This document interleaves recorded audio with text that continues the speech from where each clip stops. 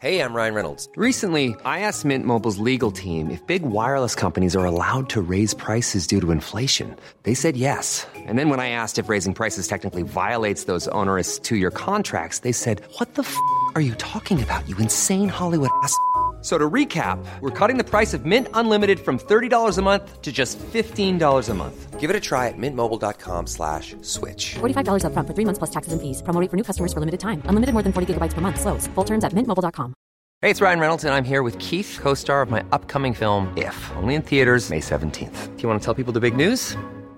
All right, I'll do it. Sign up now and you'll get unlimited for $15 a month and 6 months of Paramount Plus Essential Plan on us. mintmobile.com/switch. Upfront payment of $45 equivalent to $15 per month. Unlimited over 40 gigabytes per month. Face lower speeds. Videos at 480p. Active Mint customers by 531.24 get 6 months of Paramount Plus Essential Plan. Auto renews after 6 months. Offer ends May 31st, 2024. Separate Paramount Plus registration required. Terms and conditions apply if rated PG. Hiring for your small business? If you're not looking for professionals on LinkedIn, you're looking in the wrong place. That's like looking for your car keys in a fish tank.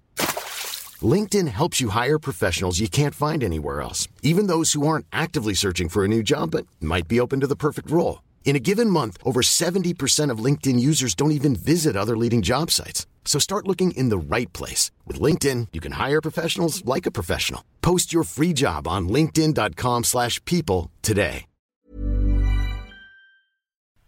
What's up, people? This is DJ. Hey, mi gente, this is Ish. And this is season 2 of Pero Let Me Tell You. Salsa, salsa es caliente, la miel de mi fuente, goza y baila mi gente.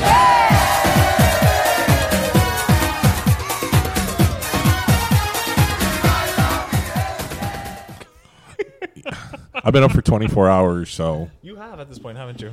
I have. I've been up for 24 hours from coast to coast, baby. Ooh, I'm creeping up on you, but you've been up before longer than I have. But let's not spill the beans. That's for our future episodes. We have a little treat for our listeners. We can tell our listeners where we're recording this. Well, no, not yet, because it's everybody. Welcome to episode 84.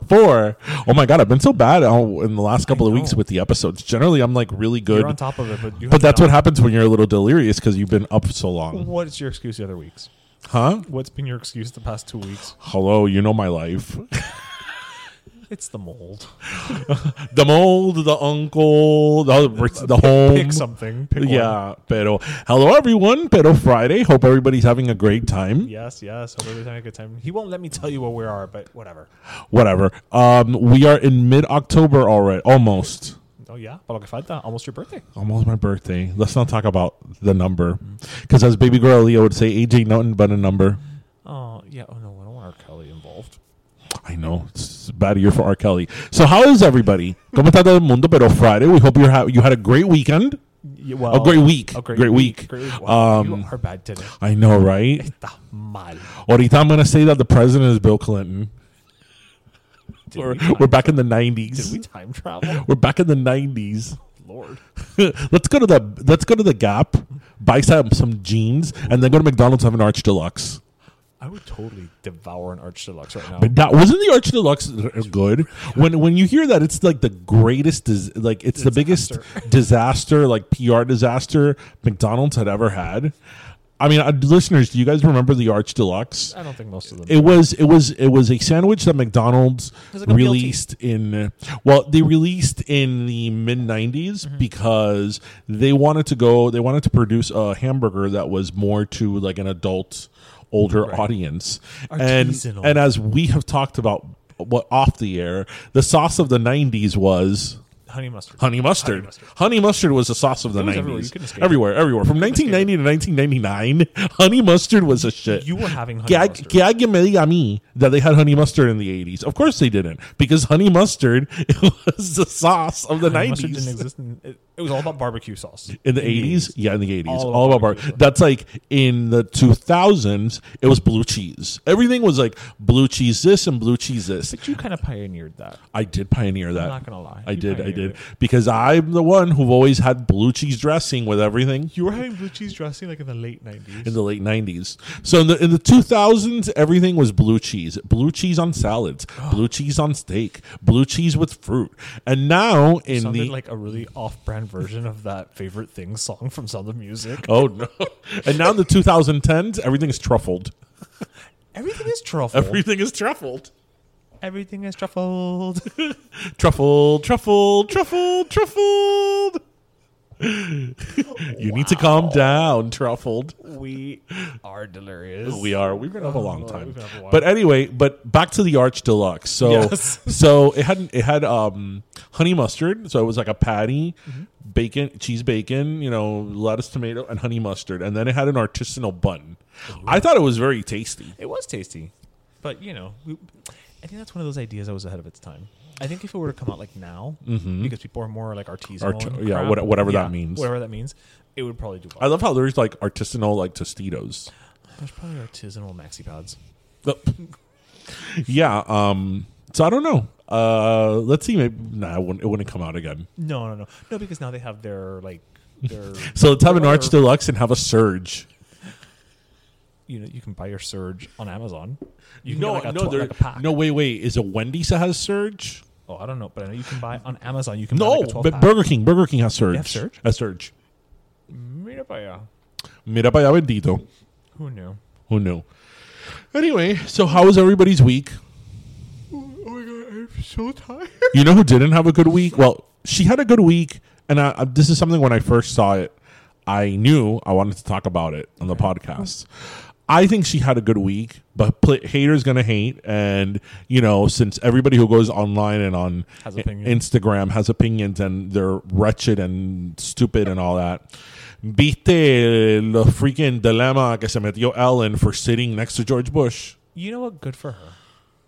Good for her for what she came out and said. I think, and it's fascinating to me. So for listeners, for those of you who don't know, Ellen attended a football game.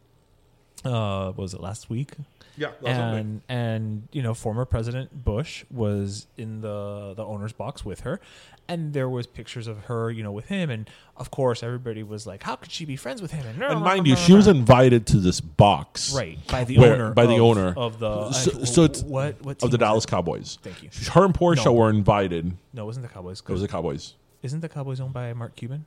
No, he owns the Mavericks. Yes. Okay, never mind. He was invited. They were invited, right, to this box, to this Texas. game. Well, I still call it Texas Stadium, AT&T Stadium, and George Bush and Laura were there, and they sat next to each other. I mean, what was she supposed to do? I mean, what was she supposed to do? Go in there and be like, well, it's like, people that criticize these things. It's like, what do you want her to do? What do you want her to do? Since you're so judgmental as to what she should or shouldn't be doing. But that's the thing. Then everybody, again, because we all live in our little echo chambers, and she's trying to basically say, like, we should talk to each other. And then, you've got gente como Mark Ruffalo coming out and saying, like, well, we'll be kind when blah, blah, blah, blah, blah, blah, blah. It's like, thank you for being part of the problem, Mark Ruffalo. Yeah, you know what? When I heard the whole thing, because then Mark Ruffalo chimed in and talked about war crimes and all that. And I'm like, okay, so for example, when Barbara Streisand received the Kennedy honors from George Bush, right, which I remember she even made a statement that she said, just because I disagree with him in politics, I mean, I'm no less honored to be receiving this, this accolade. Right. Should she return her Kennedy honors? Or further one, I'll up you one.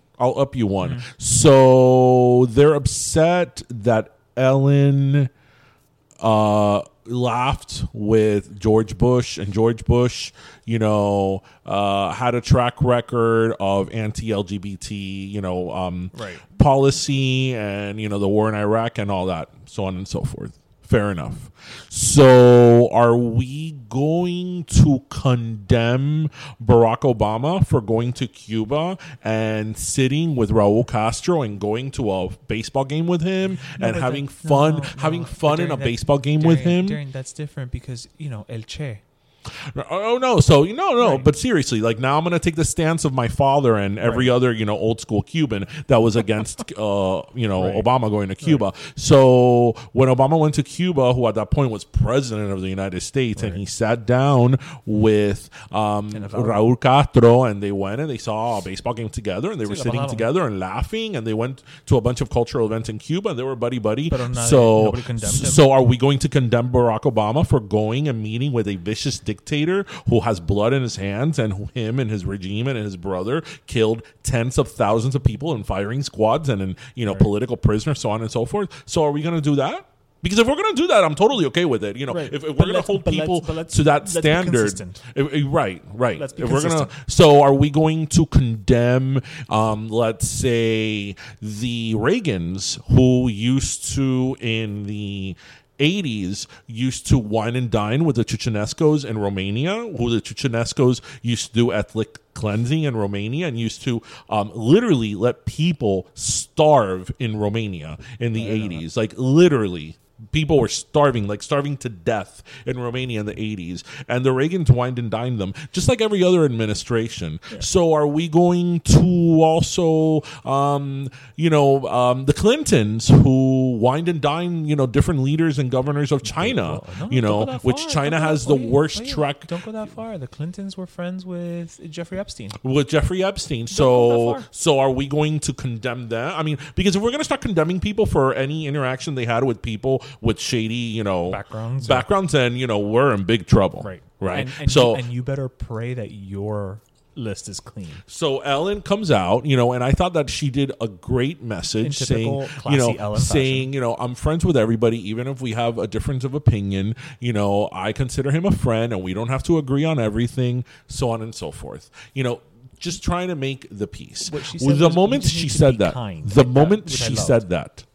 moment because she says be kind to everybody in every episode. That's what I'm saying. She's the moment she said that, I said, tú era. Because my main news source is NBCnews.com. Okay. I'm like, tú era. There's going to be an op-ed.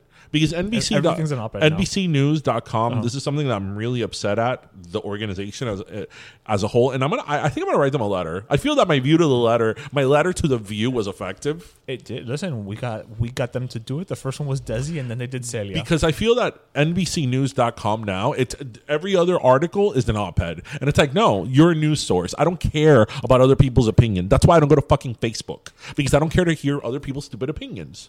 Bueno, efectivamente, the moment that I saw it, I go, tú era. There's going to be an op-ed in the out section of NBC News, because NBC has an out section, which is obviously for LGBT issues. And tú era, y así mismo. There was some girl who wrote saying that being friends with these people and being kind is a form of silence. It's a form of silence that, in LGBT issues or, being gay, that, being friends with these people is a form of silence, right? And what I have to, my answer to that is... What's your op-ed? Right, but the difference is that we're a podcast this is what we are. I know. NBC News is a news source. Right. But I'm saying, what's your op-ed? My op-ed is, okay, sweetheart, so you think Ellen, who was one of the pioneering gay people, who broke down so many, because she says that Ellen is a sellout and now irrelevant. Right? Okay. So I'm like one of the people that broke down these walls. So let me tell you something, sweetheart. Ellen, who is a lesbian and is very open about being a lesbian, married to a woman who she talks about all the time in her show. Mm-hmm. Portia comes on the show all the time, right? So she's very, very open on who she is and what she is. Right. Ellen is one of the most popular daytime talk shows in the country. Right. So she comes into people's homes of all demographics, of all, God knows how many people's views she's changed. She's changed she's tolerated. Why? Because she's funny. Right. And she doesn't shy away from gay issues.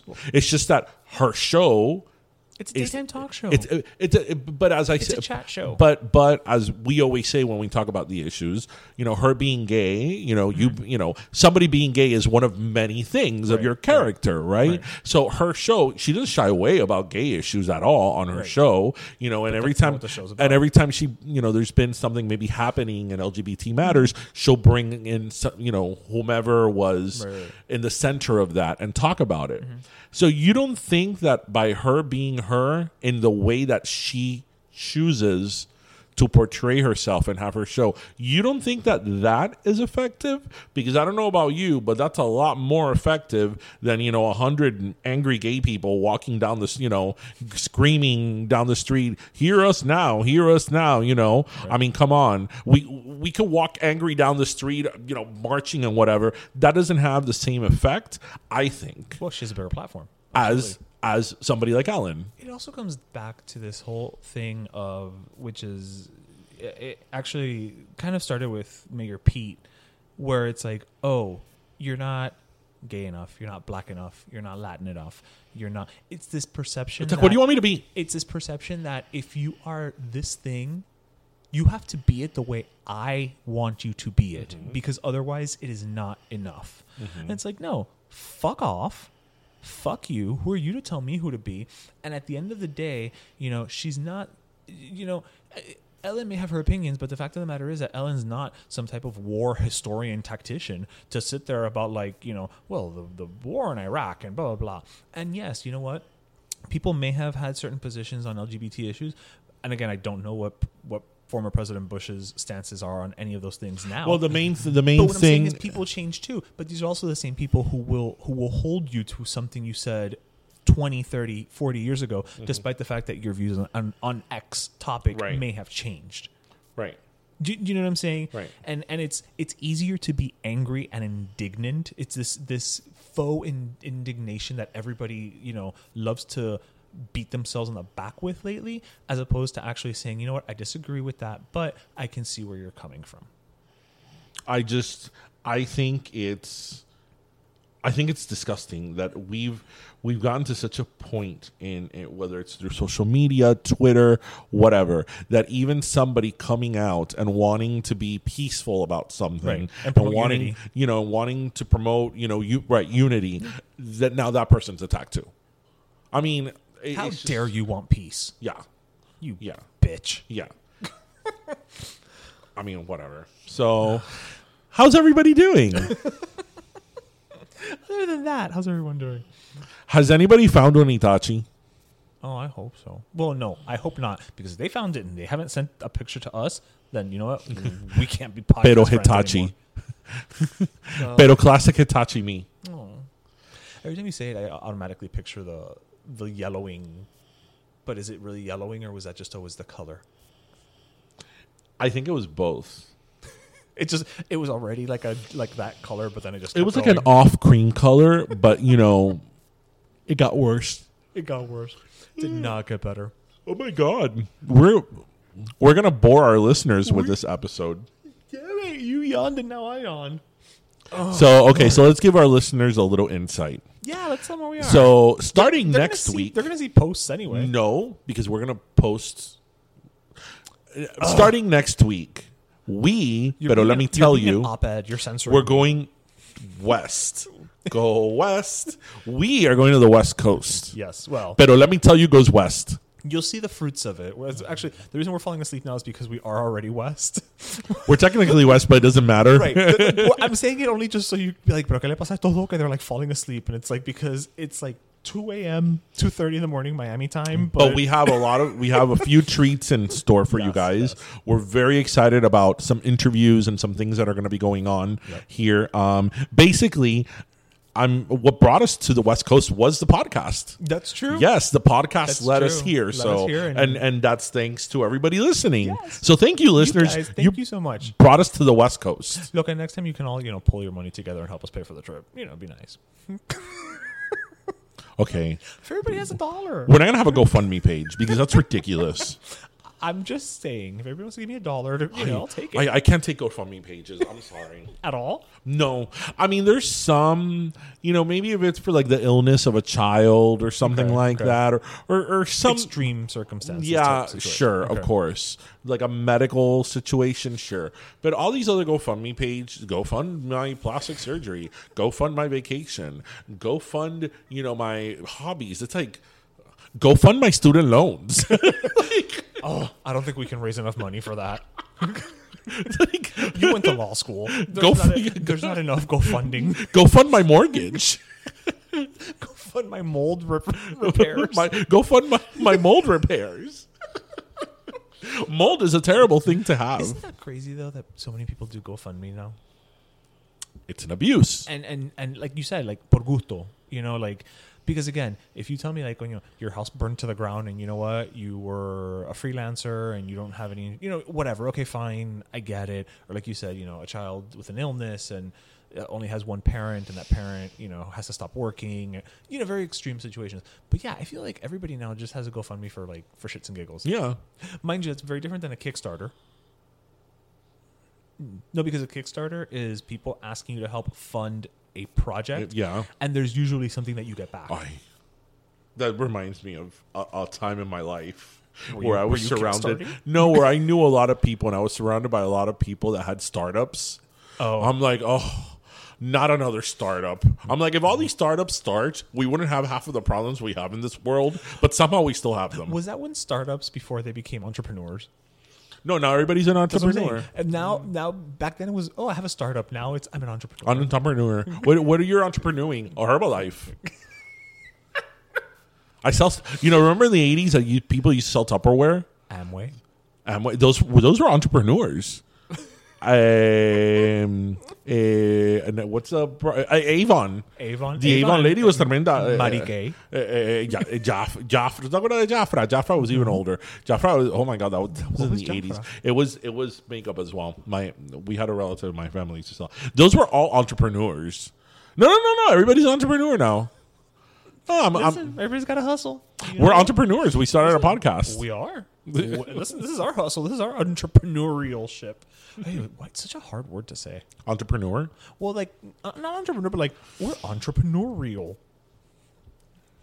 More than supercalifragilisticexpialidocious. Yeah, because I feel like more people used to say that. You grow up hearing that, so it's easier. Rolls off the tongue. No, what's hard to say is diverticulitis. But I can't say it in English. Diverticulitis. Yes, but diverticulitis. Diverticulitis rolls off the tongue. Diverticulitis. Right, but diverticulitis. Have you had diverticulitis today? Well, no, I haven't. But once you have it, you never really get rid of it. So anyway, what's going on with Trump this week? Dun dun dun dun dun. In our Trump corner. I don't know. You don't know? Is something going on with Trump? There's always something going on with Trump, but quite possibly. The biggest disaster of his presidency happened this week, which that bar was already no. This is bad. What is it? He said he's pulling the American troops, out of Syria with the Kurds. Wait. Okay, Why? so the Kurds. Okay, so. The Kurds have been allies. The Kurds are a group of a specific sect of people in Syria. And the Kurds were instrumental in the U.S.'s defeat or bringing down of ISIS. Okay. Instrumental. The Americans went over there. They gave them weapons. They trained them. They told them what to do. But very little American actual force was on the ground. Okay. The Kurds fought for the Americans. Okay, basically we trained them and then sent them. Okay. And they did. Okay. And they were very faithful, and they pretty much were the ones who beat ISIS and got them out of Syria. Well, this week, Trump, for no reason, because nobody saw this coming, for no reason said, I'm going to pull the Americans, the soldiers, out of that part of Syria. Which in essence means because Turkey wants to get rid of the Kurds. Okay. They want to disseminate them. Okay. Right? Which pretty much means that now the Kurds, our allies, are going to be left on their own to be slaughtered. Shit. And they already have been, because Turkey already started to invade the area where the Kurds are at in Syria. Turkey already started to throw bombs and trying to invade and all that, because they want a 22-mile buffer zone between Syria and Turkey. Nobody knows why Trump did this. Nobody saw this coming. There was nothing that was on the table right now that we were discussing foreign policy with Syria. Right. No. He just got up that day and said, you know what? Today, oi. And that is going to cause huge ramifications, not only because we left these people to be slaughtered, but now that's going to send a chilling effect to other groups of people that we cannot be trusted. Has he given any? No, because people say that's a good idea. There's many people who are very happy with me with doing this. When, mind you, even people in the Republican Party, like Lindsey Graham, who, has been right now his like butthole cleaner, like, he licks his butthole clean. It's so hard. I mean, outside from that guy in Florida who eats ass, it's so hard to find a butthole cleaner. I mean, even Lindsey Graham called him out on it. And there's no reason. There's got to be a reason. We just don't know it yet. No, there's no reason. No. You don't understand what I'm saying. There's got to be a reason. Oh, probably investments or something like that he has in Turkey. I'm tired. I'm so tired of all this drama. You brought it up. Well, we are talking recording a podcast episode. Excuse me. I mean, I'm tired about it. Like, well, you brought it up, Mary J. I mean, okay, yes, but it's something relevant that's going on, and hence we bring on relevant topics on our show. This is true. Okay, do you want us to talk about how the 15th is the tax extension deadline? Because we could talk about that if you want. We should. Okay, so October 15th is a tax exemption. Yeah, it's a tax extension deadline. Is everybody ready? Are you tax ready? Let's talk about that. Have you gone to H&R Block? I don't go to H&R Block. My dad does my taxes. Okay. Have you gone to your, it's his father? Appointments now. Can you imagine? Just like an influx of business. Oh. Pero no te pongas mal. Tell me something funny. Well, I can tell you about my experience on the plane over here. On the trip that still hasn't happened? The trip that hasn't happened, but I have no experience because I just fell asleep for all 5 hours. And I just woke up. They're like, sir, please put your seat up front, back up because we're landing. And I'm like, we are? But we just left. I did not fall asleep because I was working on this. Of course you episode. I was working on this week's episode. So it was a father and a child. And then on the other side of the aisle was the mother and another child. And so, the kid's there, dando vuelta, like, pa' pa'lante, fine, whatever.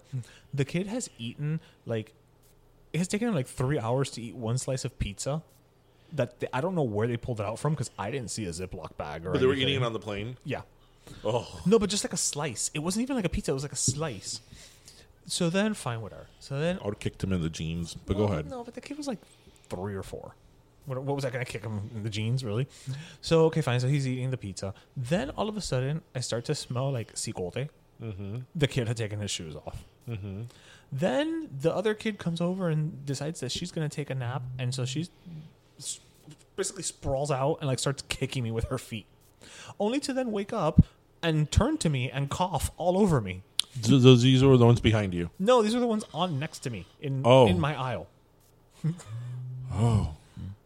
Well, and then out of nowhere, the father took out another slice of pizza for himself. You should have just fallen asleep like I did. You know that I have a really big problem with that? I love falling asleep on planes, but it got to the point, if I don't fall asleep at the beginning of the flight, I don't fall asleep after that. I have a really big problem with people that eat on planes. Really? Yes, I do. It depends what it is. No, if you're eating a donut, I don't care. Right? But yes, I do. Because if you're going in a confined space that's pressurized... Okay, Beverly, maybe it's not the best thing to have the garlic rolls from Sbarro that you bought at the food court on the plane. No. Did I tell you the one time that somebody behind me was eating a freaking bagel and lox sandwich with onions? And on top of that, they took the onions out. Okay. So... Why didn't you just tell them to leave the onions off? So Sandra, who ordered the lox on her bagel, maybe that's not the best thing you should be eating in a cabin that is pressurized. Have a Lunchable. Maybe you don't order the tuna salad, Skylar. Have fruit. Have a donut. Have a pita. Don't have hummus. Hummus has garlic. But hummus doesn't bother me. No, but hummus has a little bit of a sniff. No, but I have a really big problem with it. Like, I have a no. There was one. Okay, there was one because I remember I think I was flying out of Boston because in Logan there's Legal Seafood, which is like that should be illegal. No. Legal Seafood is a restaurant chain in like the Boston area. But it should be illegal to have a seafood thing. And they have a restaurant in Logan, and she was having like a tuna patty melt on the plane, which looked very delicious, by the way. But I'm like, but how? Like, how? I am the person. I've told you how considerate I am on planes, which, everybody would be like, look at that motherfucker there. I don't even recline my seat. You don't? I don't recline my seat. The only time I recline my seat if like the person behind me is like a kid, who like doesn't fully take up the space, I will recline my seat. If there's an adult, I do not recline my seat. You are considerate. I am considerate because when they recline my seat in front of me, I got so upset. Like those people that at the moment they're like, "Oh, you could now turn on your blah blah blah," and it's like, "Bomb!" I'm like, "You mother trucker." It's like, now I'm going to get up to the bathroom really obnoxiously and bump into your reclined, seat back. And then when I get back, I'm going to be like holding your seat back. Like, I need to adjust myself, because it's like, come on, have some consideration. Yes, can you recline your seat all the way back? Yes. Are you technically allowed? Yes. But there's something called consideration. So listeners out there, if you are the type that throws your seat back, we're going to have problems. Consideration is a foregone conclusion nowadays, quite honestly. You think so? Oh my God. Okay. We just jumped all over Ellen for being kind. I know, right? So I think that on our way back, because we're taking the same flight back, I think we should get the garlic rolls from Sparrow. I'm going to ask them to put extra, anchovies. No, garlic. Sardines. Extra garlic. No, but para rematar. Mm-hmm. And I don't know, get something with like chili sauce or something. Bien así. Robust. Being robust. Oh, robust. That's a great word, right? That's a great word. So yes, everybody, we have a treat for you guys next week and the week after. It's going to be a series of episodes. Yeah, Pero let me tell you, goes west. Yes, dun, dun, dun. A couple of them. Hooray for Hollywood. Na, na, na, na, na, na, Hollywood. I don't know the rest of the song, the lyrics. Do you know the lyrics? Hooray for Hollywood. Well, it's not. Do you remember the episode of Different Strokes when they came to Hollywood? I don't. Oh my God, that was huge. I don't remember that one at all. When they come to Hollywood? Yeah. Anyway, okay, well. Well, you know who's not in Hollywood, but he spent a lot of time out here in Los Angeles? King. This week's guest. King. Legendary record executive, music producer, songwriter, singer. I mean, I'm sure he also plays the marimba. Rudy Perez. Yes. Now, I'm going to tell you guys up front, it's a rather lengthy chat, but it's well worth it. Yeah, I mean, this guy's an icon. Yeah, I mean, he's worked with Beyonce, with Christina Aguilera, Mark Anthony, La India, Jose, who had just passed. I mean, all the greats. I mean, this man is like legit. I mean, he's worked with all the legends, and he's become one himself. Yeah. And something I really would like to say about him, because here on our show, and we've kind of said this before, ever since we started, we've shared with you guys that we like to contact, people, whether they're celebrities, influencers, whatever, to invite them on our show. And, some people don't give us a time of day because they think they're, above it all and like don't even respond to our texts. But then some do. And we've found, maybe it's a pattern, that generally the people that are very well accomplished, that are stars themselves. I mean, freaking Juan Pablo Di Pachi gave us, and the guy's on Netflix, on Fuller House on Netflix. He played Jesus. He was on Dallas. He was on Dancing with the Stars. I mean, the man gave us an interview the day before his birthday, and he stopped everything he was doing to give us an interview. I mean, yeah. But the reason I'm stating that is because Rudy him and his wife invited us to their home, to their magnificent home in the beach, in Miami Beach, and they made us feel so welcome. And we did the interview from his recording studio. I mean, where the magic happens. Yeah, it's the best sounding And episode. they were so so Hospitable. and they were so kind. And like, here's this like award-winning, like world-class producer. Yeah. But then other people who are influencers and have 20,000 followers won't return our text. So it's like whatever. Anyway, yes. Now I'm being catty. Oh my god, you get very catty at almost 3 a.m.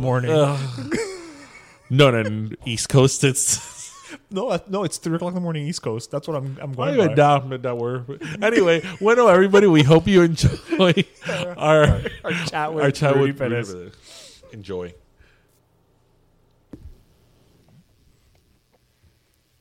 And welcome back, listeners. So, as we said, we are here with one of the most, I'm just going to go ahead and say it because you're in front of me, legendary, iconic producers in the music industry. Keep adding the adjectives. it can only make it better, right? The one, the only, Rudy Perez. Thank you so much for joining us. Thank you for being on. Pero let me tell you. Thank you. Thank you. You guys don't know how when I hear that kind of stuff, it humbles me because back in there was a time in my life where I was completely broke. I had nowhere to go, nowhere to live. I practically lived under a console in a recording studio, on a mattress that I had under the console, and to hear you guys, say legendary and great and all that stuff that people tell me, it humbles me because I never thought I would get to this point, especially growing up in the hood, in Liberty City, Alapara. All the chaos that I went through my life, it's surreal when people call me, and I know the book is a beautiful book, but The Latin Hitmaker. The Latin Hitmaker is kind of a sensationalist kind of title that But might. it's not a lie. It's not a lie. But it humbles me because I never did anything to win an award. I never did anything I didn't even know you got paid until somebody came to me and said, "Hey, are you very wealthy?" And I go, "No, I'm kind of broke." And they said, "There's a lot of money out there that has your name on it and nobody's collecting it. Do you even know that I this read that publishing?" in your book. And I said, "Really?" And he goes, "Yeah. And if you allow me, I'll charge you 10% and I'll go get your money.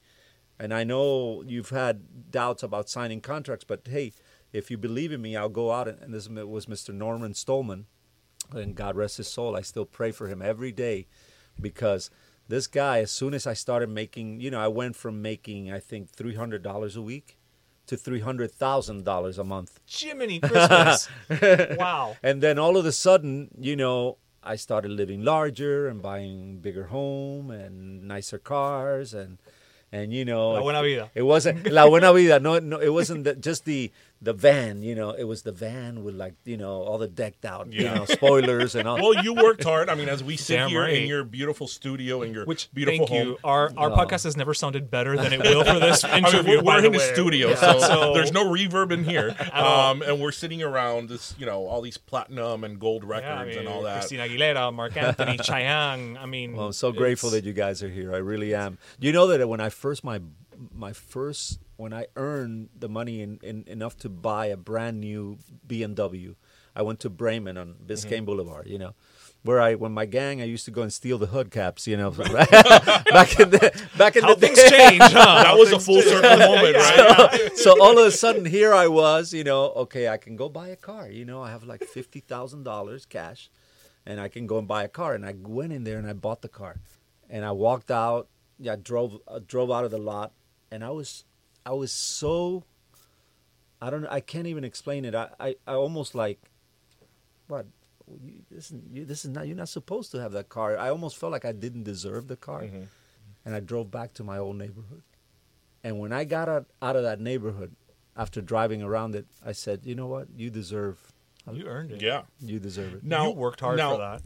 Since you're speaking of your childhood and all that, in reading your book, The Latin Hitmaker, I didn't know that you were a Pedro Pan. I wasn't a Pedro Pan. I almost became You a Pedro almost- Pan. You came during that time. Yeah, I came in 1969, 68, 69. What would you say, because they find that people that immigrated during that time, especially children, have been incredibly successful looking back on it. Yeah. What would you say that has been the case of, because again, I mean, you a legendary, producer and songwriter, and there's so many people that are like CEOs, that came in that Armando first Codina. wave.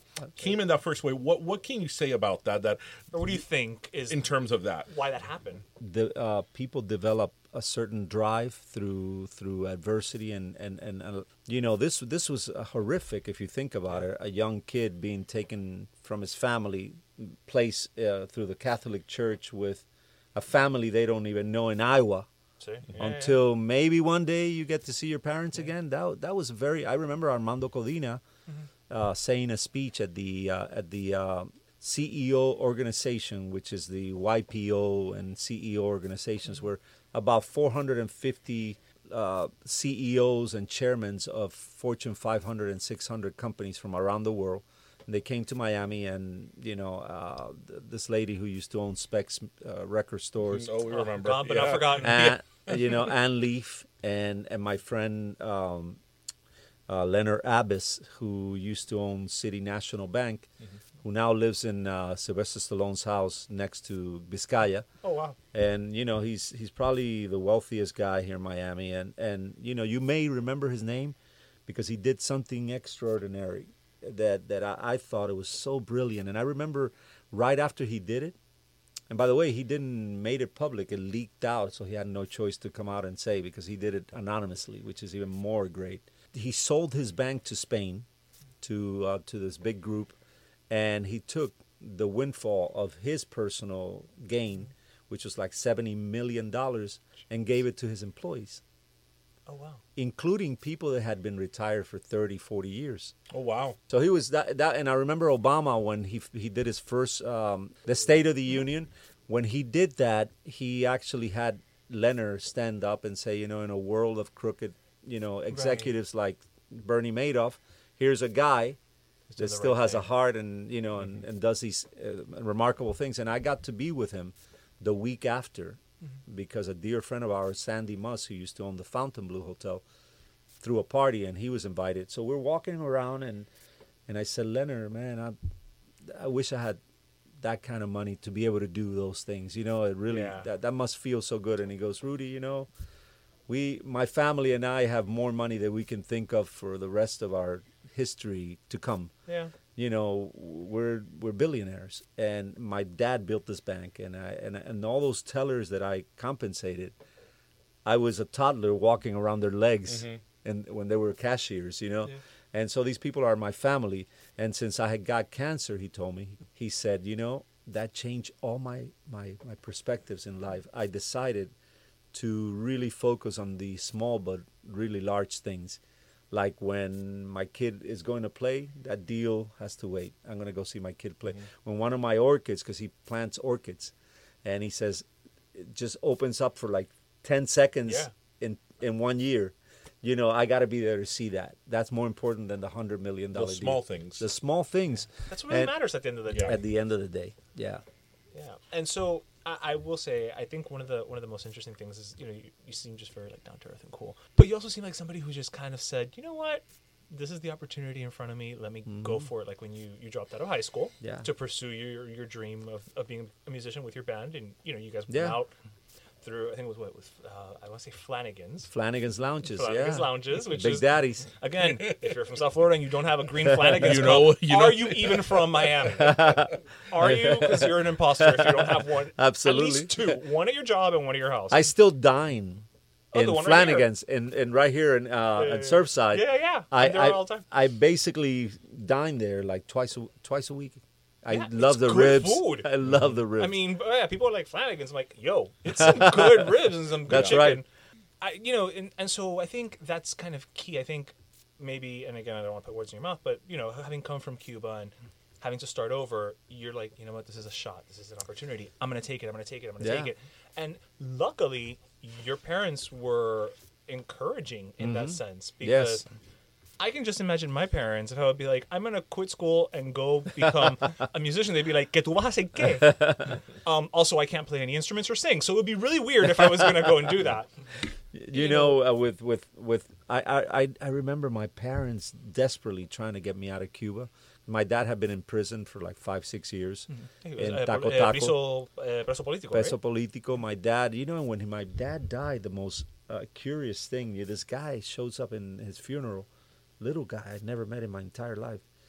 And I walked up to him and I said, "Hi, how you doing? Can I help you?" And he goes, "I'm here to pay respects to your dad. And you don't know me, but I got to tell you, when I was an anti-Batista, soldier and sided with Fidel in the hills, and I finally got caught. Your dad was the teniente that of the wing of the prison that we were in, and we were 25 men in this cell." In one cell? In one cell. And he said there was a guy, and I can't remember his name. He was one of the big dark thugs of Fidel Castro. He would come and burn us. Menocal, somebody like that, a name like that, Menocal, I think. And he would burn us alive, take our skin out. I mean, this guy would torture us. Yeah. And he said, your dad, even though he was on their side, and he was the lieutenant guarding he would bring us medicine. Wow. He would bring us food. And we survived because of your dad. And he says, and years later, when I turned against Fidel, when I found out he was a communist, right, and as an anti-revolutionary, your dad and I were in Taco Taco in prison for 5 years. Wow. So I am here to pay honor to him because he was a great man. And that made me feel so good because, my dad and I had a strange relationship. I never heard him say, I love you to me until when I turned 38 years old, that I had gotten all these gifts. That year I was so successful, and they showered me with like overwhelming amount of gifts. Right. And so I had a room about this size, full from the floor to the top of boxes of gifts, and I mean, immense amount. And so I'd never opened it for like almost a year. They just sat there. They just sat there. And one Sunday, Betsy says to me, my wife, "Hey, why don't we open the gifts today?" And I said, "Okay, this is the day." I started opening gifts, boxes, and beautiful things, from friends. All of a sudden, I come across a card. And I open it up, and it was my father telling me that the greatest thing that ever happened to me was me being born. Oh, wow. And he told me so many things, and that I remember just for an hour just crying and crying, because I had never heard him say that in my entire life. He was a military guy. He was I remember their desperation trying to figure out a way to get me out before I turned 12 years old. Yeah, because at 12 years old, you go to the military. Yeah. And that was it. And a kid, a friend of ours in the neighborhood, had gone to Angola at 12 years old and gotten killed. When we were able to get out and come to the United States, that was incredible. But the challenges began when we got to freedom. Imagine coming to America and being thrown into the school system without knowing the language. Right. How would you say that, from your dad being in the military and going through all that, and the trauma that you had, how would you say that affected, especially initially, those first few years? Did it give you like a driving force to succeed, or did it just traumatize you so much that you kind of were like numb or idle? I was numb and totally idle. I mean, I to this day, I can't even tell you who are my teachers. Occasionally, I bump into somebody that says, "Hey, Rudy, I went to junior high with you. You remember me? We were..." And I don't remember anybody's. Like, I blacked out all that part of my life. First of all, it was an agony for me, school, because I knew what I was supposed to do. I was born to make music, and that's all I wanted to do from an early age. So school to me was a waste of my time. Every time I could skip school, I would do it. I was a sponge of information in music. I remember we used to skip school and go to my friends' houses and just sit there and listen to all the bands, but I would listen different than my friends. My friends were talking, and I was just listening to the musicianship and everything that was in the nuances of. I was listening to that while everybody was just listening to the singer. And I was always a freak of credit, so I would read the credits. Actually, that's something that I actually underlined in your book. There's a part here in the chapter of the 10-year overnight success, which I thought was a great name for the chapter, that you said, "I could tell you who played what instrument on every major record that was released. Yeah. Because I knew who's who of recording. That's right. That really like struck me. That I was a freak. everybody. I was a freak. As a matter, it helped me out when I went to work with Jose Feliciano, because he tells me, "You have any idea what you want to do with the production?" And I said, "Jose, I know the musicians that I would like to call here in L.A. Like who?" And I said, "Well, Abe Laboriel on bass, Vinny Caliuta on drums, Luis Conte on percussion, Paulinho da Costa on percussion, and I started David Foster, and I started calling all these names." And he goes, "How do you know all these names?" I go, "Well, I listened to the records, and I found out they're the guys that are playing on all these hits." Right. And he said, "Wow, you know your stuff, So it was like, it was to me, it helped me tremendously to be a credit freak, Yeah. Well, I will say that's amazing, because even back then, even for us, we're big music people, and to this day we lament the fact that everything is streaming now. No, man. Mostly because we would love to look at the booklet, the liner notes, and who worked on it. absolutely. But I feel nowadays people occasionally still know some producers have certain names. But Sure. back in our day, in your day, Yeah. you really had to the look. album covers. Yeah, remember? you had to seek it out. It Yeah. wasn't, maybe the occasional, people knew, Phil Spector. Okay, like the occasional, but it wasn't as commonplace as it is now. Yeah, it's a different world, and now Spotify, who is our sponsor at the Latin Songwriters Hall of Fame this year again, they've kind of put lyrics now, and they're starting to give a little bit of credits, but yeah, it's nothing like those days. Those days, I'm so glad, and when I go out and speak in front of kids and young students and universities and everywhere, I always tell them, look, be curious, man, about the past, because that's where the stuff is at. Yeah. The things that have been overlooked in the past, not with the next big thing. Learn from them. Yeah. Build Like on Bruno it. Mars. Look at Bruno Mars. Kicked everybody's butt. And he did a doo-wop album. He did a doo-wop album, essentially. I think there's something to be said when you would buy a CD or a record and you would open it and read all the notes and from the lyrics to, again, the credits and all that. There's something to that while you were listening to it. I mean, I know times change, but this guy right here is buying his whole CD collection now in vinyl. Now vinyl I is know. kind of making I feel like resurfacing, we should be like, in my day. Actually, like some old man. something I want to touch upon that you briefly mentioned in the book, and I thought it was sign of the times. I was I wasn't too surprised that you mentioned that there was a moment, I'm not sure if it was your record company or management, that they changed your name in the credits. Oh my God! There was a time in my life where I was a top recording session guy. I would do background vocals on everybody's records. A beautiful voice. That's why. Thank you. You absolutely do. And I would do all these jingles, and so I was like the number one call guy. John Cicala always tells the story when he wouldn't have a career if it wasn't because Rudy got sick and recommended me, because I was the guy, the first call.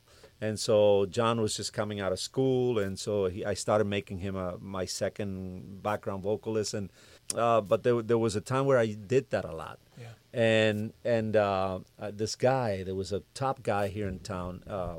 He had like this whole magazine, this music magazine, and he was a guy that was a really creepy guy, Mr. Facone, and he basically calls me up one day and says, "Hey, I want to hire you.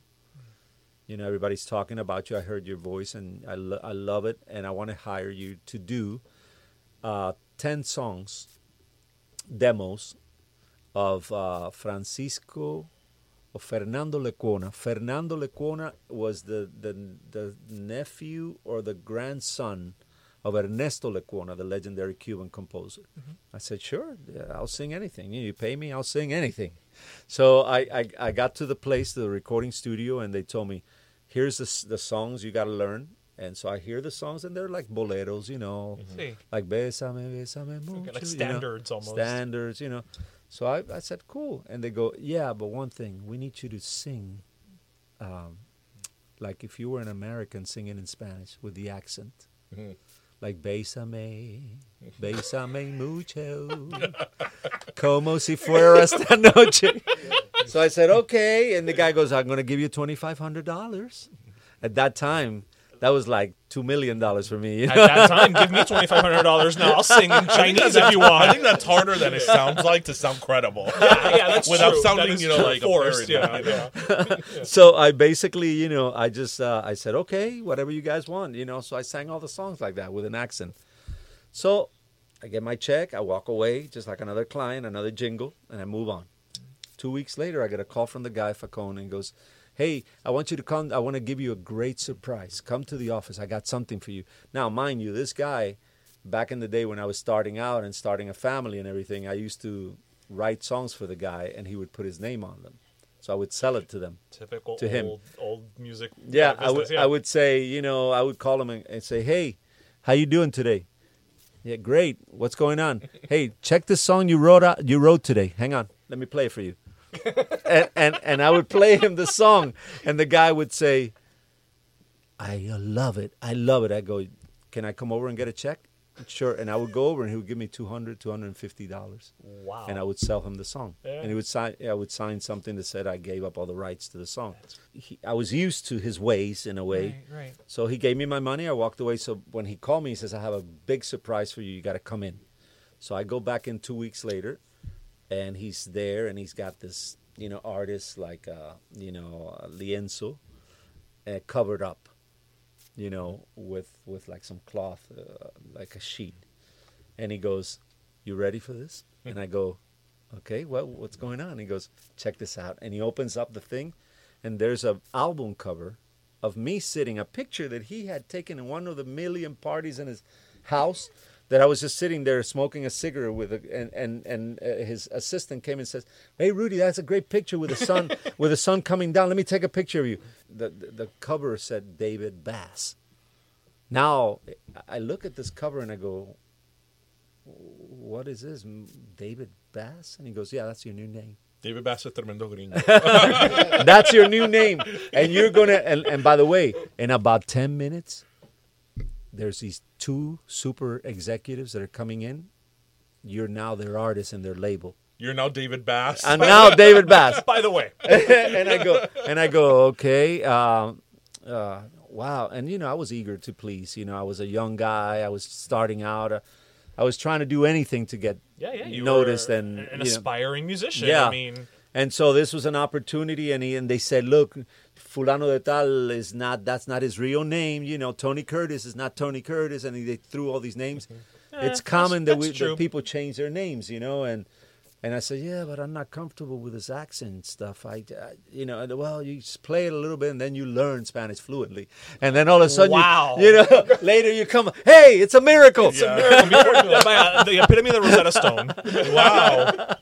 Wow. So I sure enough, 10 minutes later, these 2 guys walk in and they introduce themselves and they said, we love having you in our label. You're our first star, and we're launching you, and we're sending you to Puerto Rico next week to do promotion. And you can't speak any Spanish when you're No, over there. because your single is being played right now on the radio in Puerto Rico, and it's starting to create a big buzz. So they had already marketed you. You had no idea this was even happening. I had no idea this was happening. So were you supposed to go there and be like, "Hola, Puerto Rico"? Yes. Yo soy David Bass. Yes.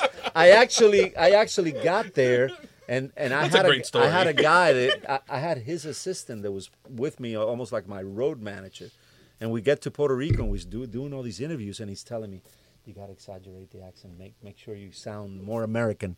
You got to exaggerate it. And I was like, hola, ¿qué tal? Me gusta mucho Puerto Rico. Es muy lindo. And I'm, and these people are, and then one day I just had a nervous breakdown in the middle of an interview. And I said, you know what? Hell no, this is not happening anymore. I went hood on them. I remember my years in the gang and everything. I said, okay, you know what? Screw you guys. I'm done with this. This is a lie. My name is Rudy Perez. I'm not a David Bass. And I got on a plane and left everybody, and I came back here. So I got off the plane. I went to see him, and I said, we're done. We're done. Oh, you're going to be sued and everything. You're going to get, you better get a good lawyer. And I said, okay, no worries, They could sue David Bass. No, I said, I said to him, I remember saying to him, okay, I will send 10 of my gang members over that will kill you. You understand me, my friend? That's my legal counsel. Is that like old school? And that was it, He gave me a release, and so I said, no more. I'm never going to lie again. If an artist is not true, if an artist is just a copy or an imitation or something that they're not, he's not a real true artist. For good or bad, I'm Rudy Perez. Yeah. And that's what I'm going to be. But who else can you be? Yeah, exactly. If you're writing about your experiences, like... And imagine you thinking friends of yours are watching this interview and they're going, is he insane? Esto de David Mass, too. Like, well, And I said, okay, I'm not that desperate to make it, and I was out. So it was a lot of adversity in my youth. Those first few years. Yeah, it was really, really insane. And so, I always say that you have to respect the way you're brought up in a way, because even though we didn't have anything, we had good values and good morals, good codes that our parents had instilled in us. My mom always told me, be kind, help people, love people, be humble. You're not bigger than God. Right. No, So it's good. It's good advice. Always be humble and floored when you stand in front of the ocean and look at it. Mm-hmm. And till this day, I get up every morning at 6:00 in the morning. I walk right over to the beach, and I look at the ocean, and I pray, and I see the greatness of that, and to realize that God is even bigger than the ocean. Yeah, and that's vast already. I mean, the story. Also, going to another chapter in my book, for years, God has been working on my soul, and I've always been a little rebel. I've never been that religious. Well, you work in the music industry, rock and roll. It's secular, secular, a little rebellious, very secular. Right? But I've never been the guy that goes to church every. Even though my dad and my grandfather were pastors, I would never go like every Sunday. I've never been that guy. I've been dealing with the most atheist people in the world my entire life. And those are the good ones. So my relationship with God has always been almost like childlike. I always call it childlike. I respect, I love God, and it's always been in my life. And when I really need Him, I call out for Him. But I know that for years He's been calling me, to serve. Mm-hmm. And my dad, before he passed away, he said to me, "You need to work for the Lord. He gave you everything. You need to work for Him." And all of a sudden, all these things are happening right now in my life. There are these huge Christian projects that are coming my way. And recently, that's what I've been doing. I've been doing all these projects that are like, that I had nothing to do. They just landed on my lap. And so in this part of the book, where I first really got to know God was when I talked my wife Betsy into having an abortion of our first son. Oh, yeah. Wow. And let me tell you, that was a heavy chapter. That was a heavy chapter. Well, I had gone through a really hard experience. At 18 years old, I met this girl in L.A., really nice Cuban girl. I had been traveling with the band for a lot of years, and she was a very sweet Cuban girl. The first night I met her, she was having her birthday at Big Daddy's Lounges. And so, we played Happy Birthday for her in the band, and she had her friends there, and they invited her, us, the whole band, at like 1 o'clock in the morning to their home. And their grandmother, Cubanita, and everybody, they cooked an incredible Cuban meal for us. At that time. Of course, at so that we time, were, shoot. we had been traveling for 3 years. We hadn't eaten Cuban food, so it was like an incredible. So I knew she liked me, and I liked her, but not to the point where I was going to marry. I was an 18-year-old kid. So all of a sudden, she gets pregnant, and and she comes to me and tells me I go to my mom and I say, "Mom, she's gotten pregnant, and I don't know what's going to happen." My mom says, "You have to marry that girl." And I said, "Mom, but I'm 18. I don't come on." And she goes, "You're going to marry that girl because you don't have a mother. Okay? Si no te casas con ella, tú no tienes una madre." And I said, Ryan Reynolds here from Mint Mobile. With the price of just about everything going up during inflation, we thought we'd bring our prices down. So to help us, we brought in a reverse auctioneer, which is apparently a thing. Mint Mobile Unlimited Premium Wireless. How to get 30, 30, bit to get 30, bit to get 20, 20, 20, bit to get 20, 20, bit to get 15, 15, 15, 15, just $15 a month? Sold! Give it a try at mintmobile.com/switch. $45 up front for 3 months plus taxes and fees. Promo rate for new customers for limited time. Unlimited more than 40 gigabytes per month. Slows full terms at mintmobile.com. I'm Sandra, and I'm just the professional your small business was looking for. But you didn't hire me because you didn't use LinkedIn Jobs. LinkedIn has professionals you can't find anywhere else, including those who aren't actively looking for a new job, but might be open to the perfect role, like me. In a given month, over 70% of LinkedIn users don't visit other leading job sites. So if you're not looking on LinkedIn, you'll miss out on great candidates like Sandra. Start hiring professionals like a professional. Post your free job on linkedin.com/people today. Wow, I'm going to lose my mom if I don't marry this girl. So I went back and I told her that I wanted to marry her, and I married her. Right. And we tried everything possible, but it just didn't work out. So when I finally left, I meet Betsy. I started praying. I said, God, I want a girl like this, like that. I described the girl how I wanted her to be. I wanted her to be American. I wanted her to be blonde. I wanted her to have either green or blue eyes. I wanted her to be a sweetheart. I wanted her to be like an angel that was around my age, because the girl I was with and the mother of my daughter Jenny was a little older than me. And I said, I want a girl that's kind of around my age range or younger. Mm-hmm. So Betsy's 5 years younger than I am. So I'm sure she's gonna love the fact that you just gave her age out. By the way, but basically, I met Betsy and my life changed, and I never wanted to be. Be careful what you wish for, because having met Betsy, it's like you got.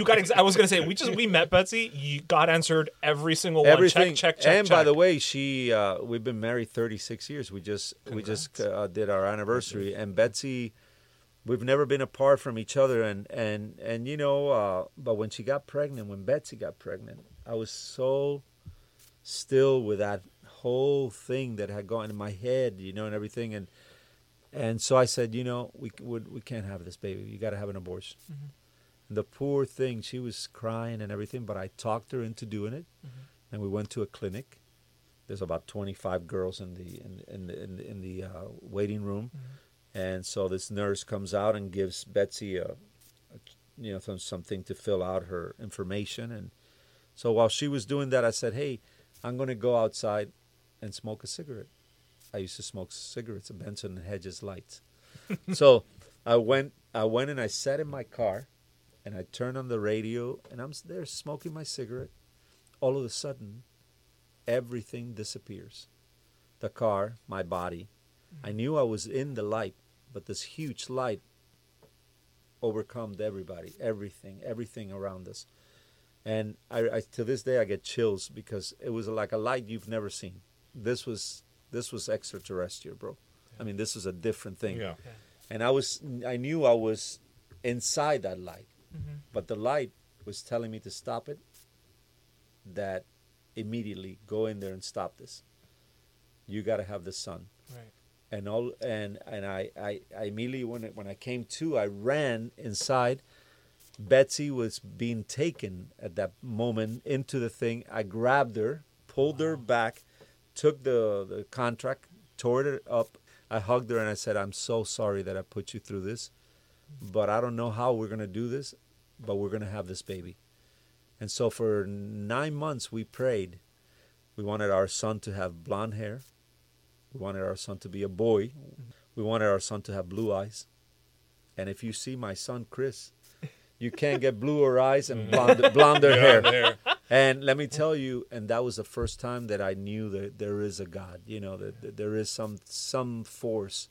Higher being that I call God. And you have four sons now and your daughter as well. Yeah. My daughter is the editor-in-chief of Indulge, right? Indulge magazine for the Miami Herald, and you have my 4 boys are brilliant. One is writing a movie, the other one did the Who tour and works with Beck, and there's the first one that oh, okay, your oldest. My oldest. Yeah. Chris is a genius, but his passion for music is bigger. But he doesn't miss a screening. He lives in L.A., So he goes to every screening. Okay, yeah. He goes to everything. He's already told me everything. He's well-rounded, yeah. He's well-rounded. And obviously reading your book, since we're talking about your faith, that was something that I did notice that time and time again it came upon, even if the subject or the chapter was not faith-based. You would talk about how with the Christina Aguilera project, you really wanted, but you left it up to God. And, exactly. And I think even with the Beyonce one, something that surprised me that I did not know until I read your book was that you worked with Jackie Velasquez. Yes. I'm not into the Christian, music world, but I am actually a fan of hers. She has some beautiful music. Yes. Llegar a Ti, I produced that, yeah. Right, and I was actually very surprised. I didn't know you were the man behind that. When working with her or other Christian artists, is that something that you purposely go for in terms of the sound? Because I feel that her music can be interpreted as Christian, yes, or it could be interpreted or not. Yeah, right. Well, what happened is talk about Jackie Velasquez. I'm glad you brought her up because today she sent me her book, and it's so beautiful. The packaging. I'll show it to you. My dad comes. That's my book has a lot of faith in it because it's dedicated to my dad, and my dad was a minister, and so I wanted him to know that I've always believed in God, and I wanted him to know how strong I believed in God, even though I may have not showed it by going to church every other day. Jackie he comes to me one day and he says, "Hey, every Sunday after church." He would come over to my house. If I went, one of those rare moments that I went to church, I would go, and then we would go to Carpaccio in Bal Harbour shops because he loved to eat, the seafood pasta, and that was his thing, lobster. And so after that, we would normally go back to my house and watch some kind of an action movie like James Bond. He loved the kind of James Bond films. So one day we're sitting there talking, and he goes, "Hey, I want you to listen to this." And he hands me a CD. He says, "Everybody in church is listening to this girl, and she has a beautiful voice. Check her out. I think you'll like her." So I get in my car after I leave him, and I pop on the CD, and it's Jackie Velasquez. I go, "Wow, it's a beautiful voice and a beautiful production, great songs, everything beautiful."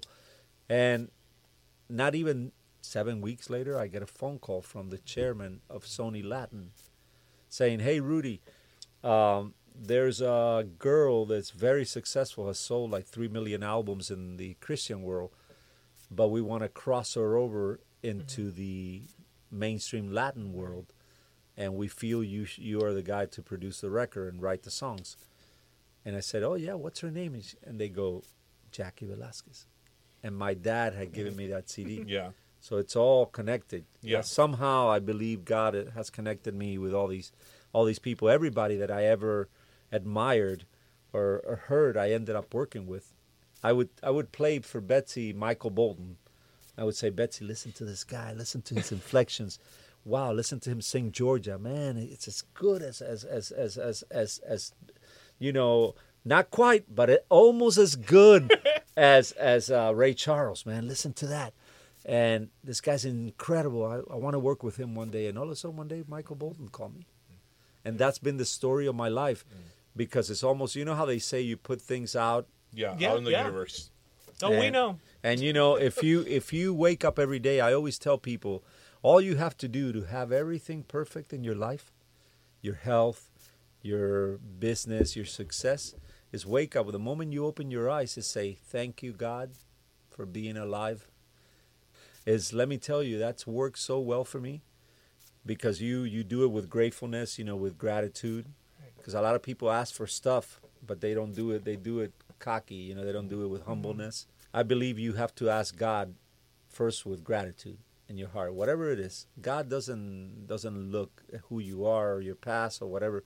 And working with Jackie was a great thrill because Jackie set me up to eventually work with all these legends like Natalie Cole and Beyonce and all these, and Christina, because I got my start of making somebody who didn't speak a word of Spanish sound fluent in Spanish. She didn't speak a word of Spanish? Not a word. Really? No. Nothing. Actually, I'm glad you mentioned that because I'm, again, thinking in terms of you being a music producer, when I read, when you worked with Christina and Beyonce, I guess I never realized that, again, you at that point being, one of the most legendary music producers out there, that you actually phonetically, personally, phonetically wrote out each song. You would have thought maybe they had like some type of speech coach or somebody else do that. No, I did it in a bunch of ways. What I would do is I would take the lyric, the English lyric, and then I would write my lyric next to it so they can see, and then I would take my lyric and do a literal translation in English of my lyric, so they would see so they could learn the emotion. So once they learned that, I would do a phonetic, and then I would do a guide vocal with a singer that sounded very close to them to be able for them to mimic.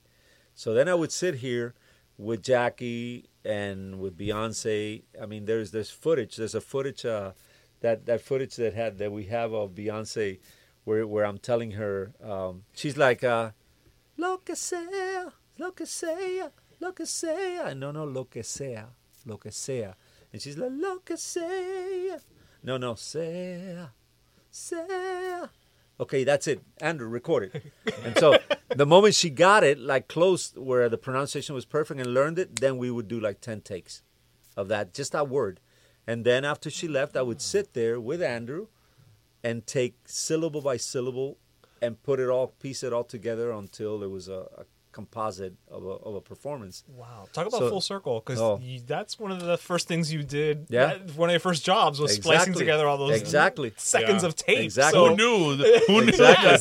Exactly. And, we did that with Nat King Cole. When Natalie Cole, we were doing her album, they told me we need to do a duet with Nat, just like she did in The Unforgettable. Right. But a Spanish song. So I said, okay, can you guys look in the vaults and see if you can get me Nat's vocal, and I'll take care of it. Rudy, this was recorded in 1958 in Havana, Cuba. With mono, with like a live band in CMQ studio there. I mean, there is no master multi-track. Okay, so we got a CD. And we started doing face cancellation, and with a lot of EQ and face cancellation, we were able to kind of disappear the track around Nat. And then we chopped it up and literally syllable by syllable. And then I put together an arrangement with an orchestra that covered up any residue that might have been left. Right. And then added Nat into the performance, and then created a whole other performance with Natalie to complement Nat. Right. And that's why we got nominated for 3 Grammys for that album. Unfortunately, the Academy, I think if you ask me right now, what's a Grammy you would have really loved to have won, I could tell you right now, the only one would have been Natalie Cole.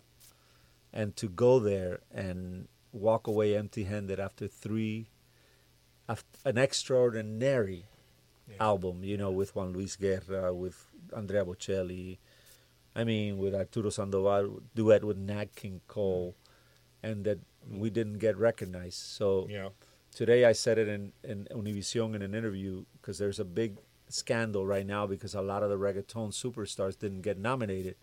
So they created there's no Grammy without reggaeton movement. Like Daddy Yankee, Maluma, they're all like crazy. They're all going nuts.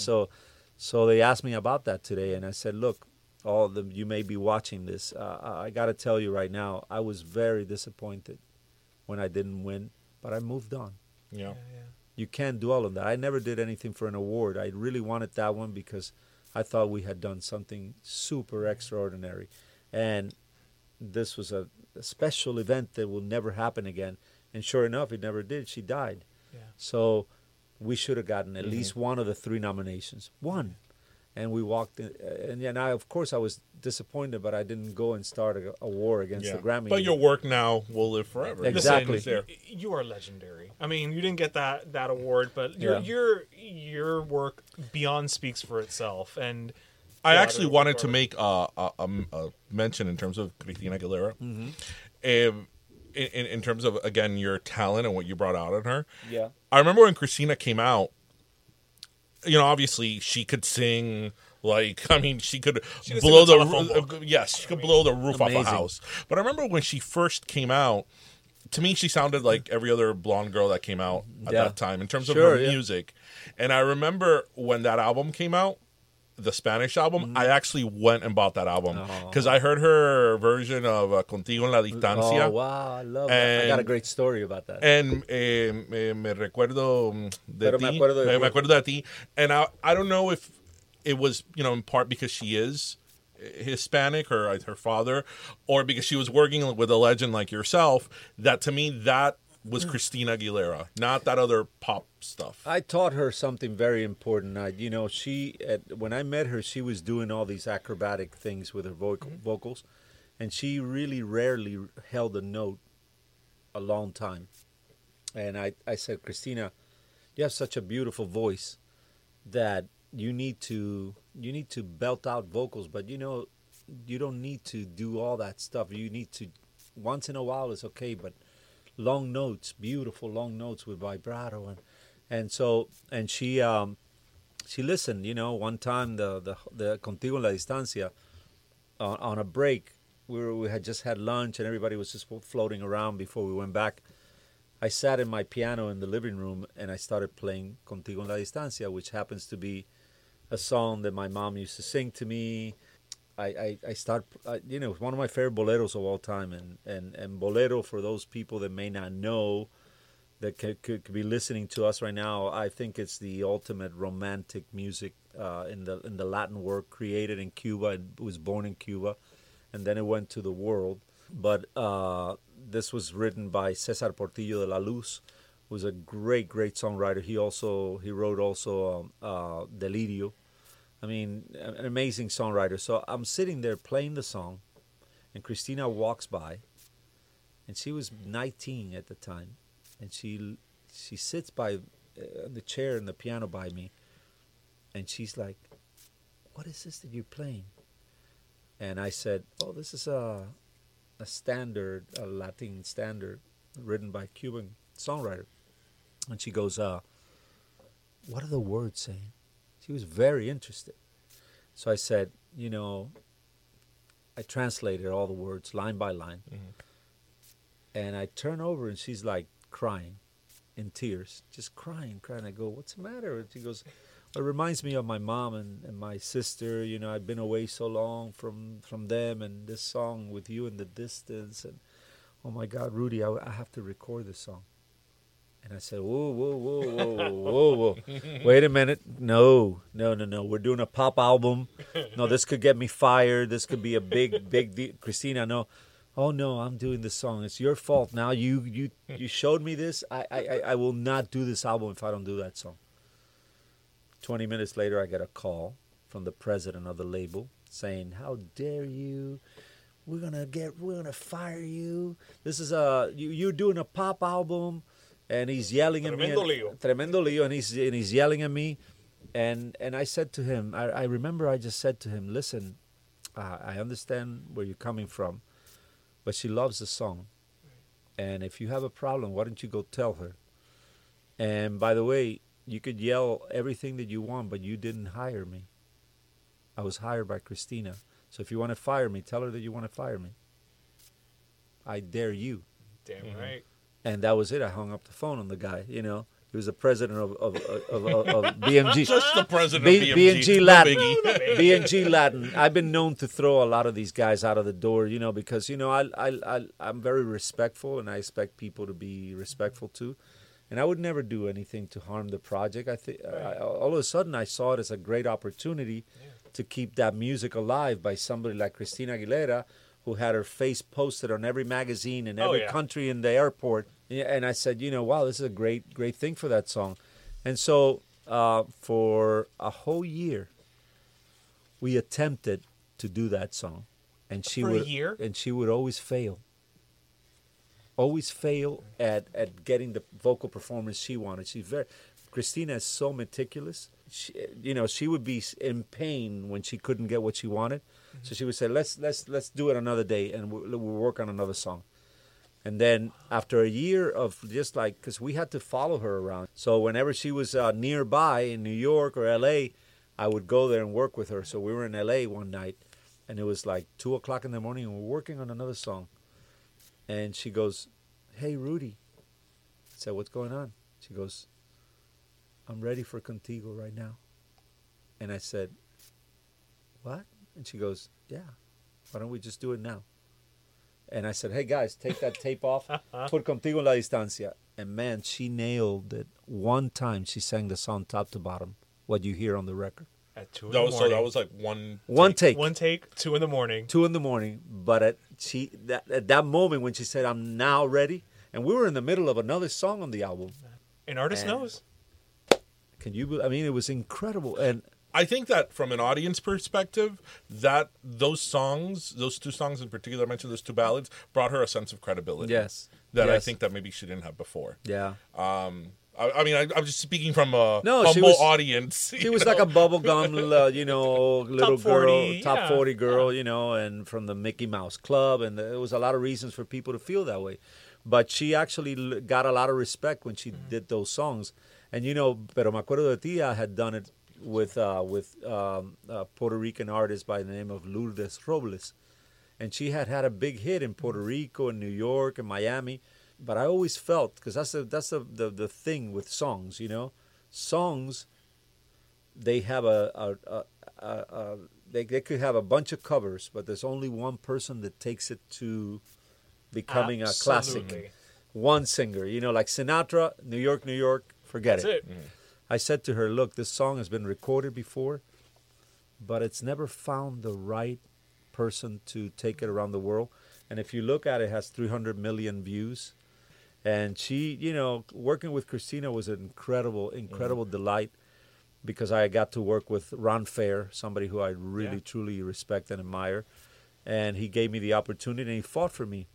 Because I think you guys remember in the book where the guy hated me from BMG, so he was trying to get me out of the project and get another producer. So he called Ron Fair to say, I got a guy that's the hottest thing. Rudy's has washed up, he's has been. This guy's like in right now. He's got all the hits right now. Wow. And by the way, that guy I beat 6 times consecutively. 6 years. But who's keeping track, right? And he didn't get the producer of the decade.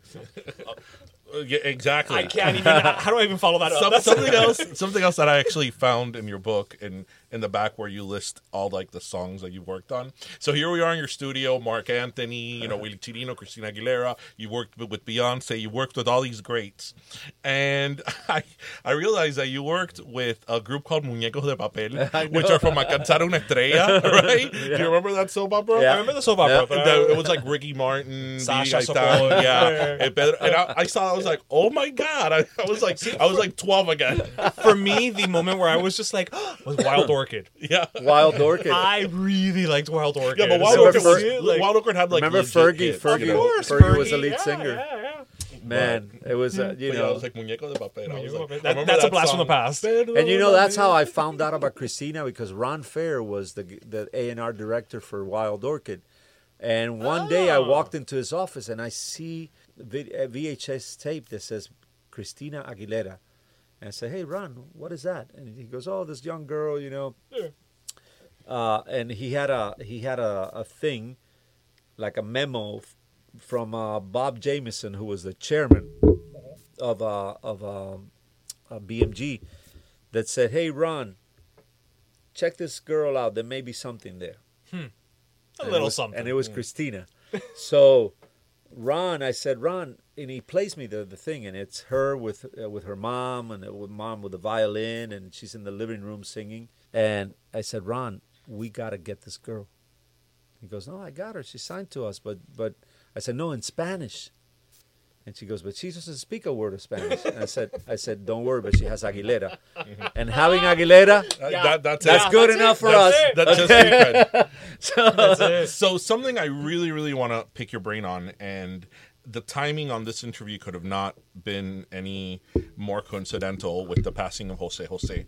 Yes. A couple of days ago on our personal podcast page, we posted this picture of Jose Jose, Juan Gabriel, Rocío Dúrcal, y Camilo Sesto. Yes. And I think I put, you grew up in a Latin household. If this was the soundtrack on Saturday. Soundtrack of your childhood, Yes. which they were.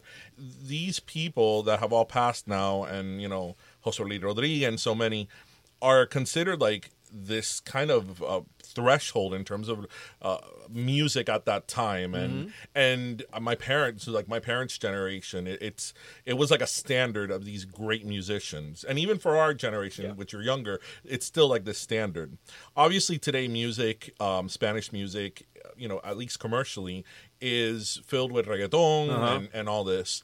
I guess what I really want to pick your brain at in terms of quality. I mean, obviously everybody has different tastes. Sure. But where are we today in terms of the legacy of Spanish music, of Latin music, when you compare it with these artists today, which in their right have their own talent, Sure. but to these legends like Jose Jose, Rocío Dúrcal.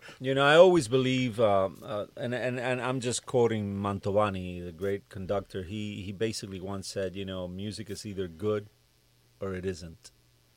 And that's the way I feel. I feel there's good reggaeton, there's really lousy reggaeton, there's really great, R&B and trap and all that, and there's really lousy one. And I believe that Latinos, especially in the radio front, and the people that are actually getting the music out to us, the public, I think they should have a lot more variety.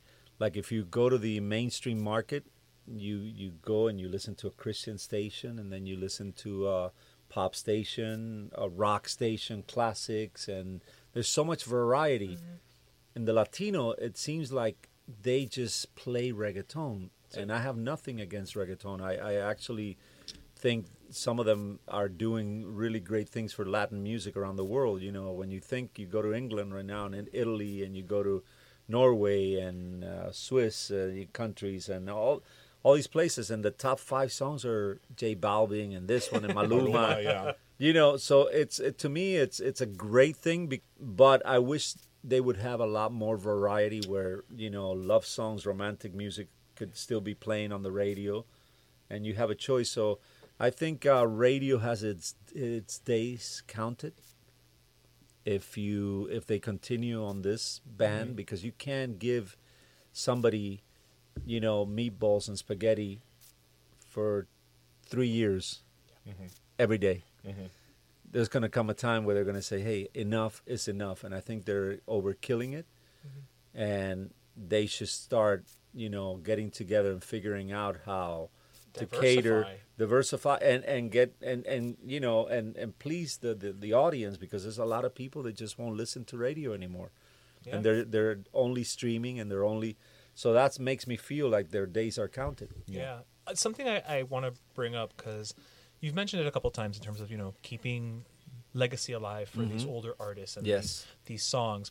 And I know that you and Desmond Child created and I know I'm going to get it wrong, but the Latin Songwriter Hall of Fame. Yes. About maybe 6 years ago 7 years 7 years ago? This is our 7th. Can you talk to us a little bit about that? Because I'm still in shock that it hasn't even been 10 years that Hall of Fame exists, considering the impact that Latin songwriters have made in the music industry. It's definitely the most single important event in Latin history is the creation of the Hall of Fame. Why? Because it's for songwriters. It's to preserve, honor, and celebrate the life works of the greatest songwriters of the Hispanic market in every genre of music, representing 21 countries.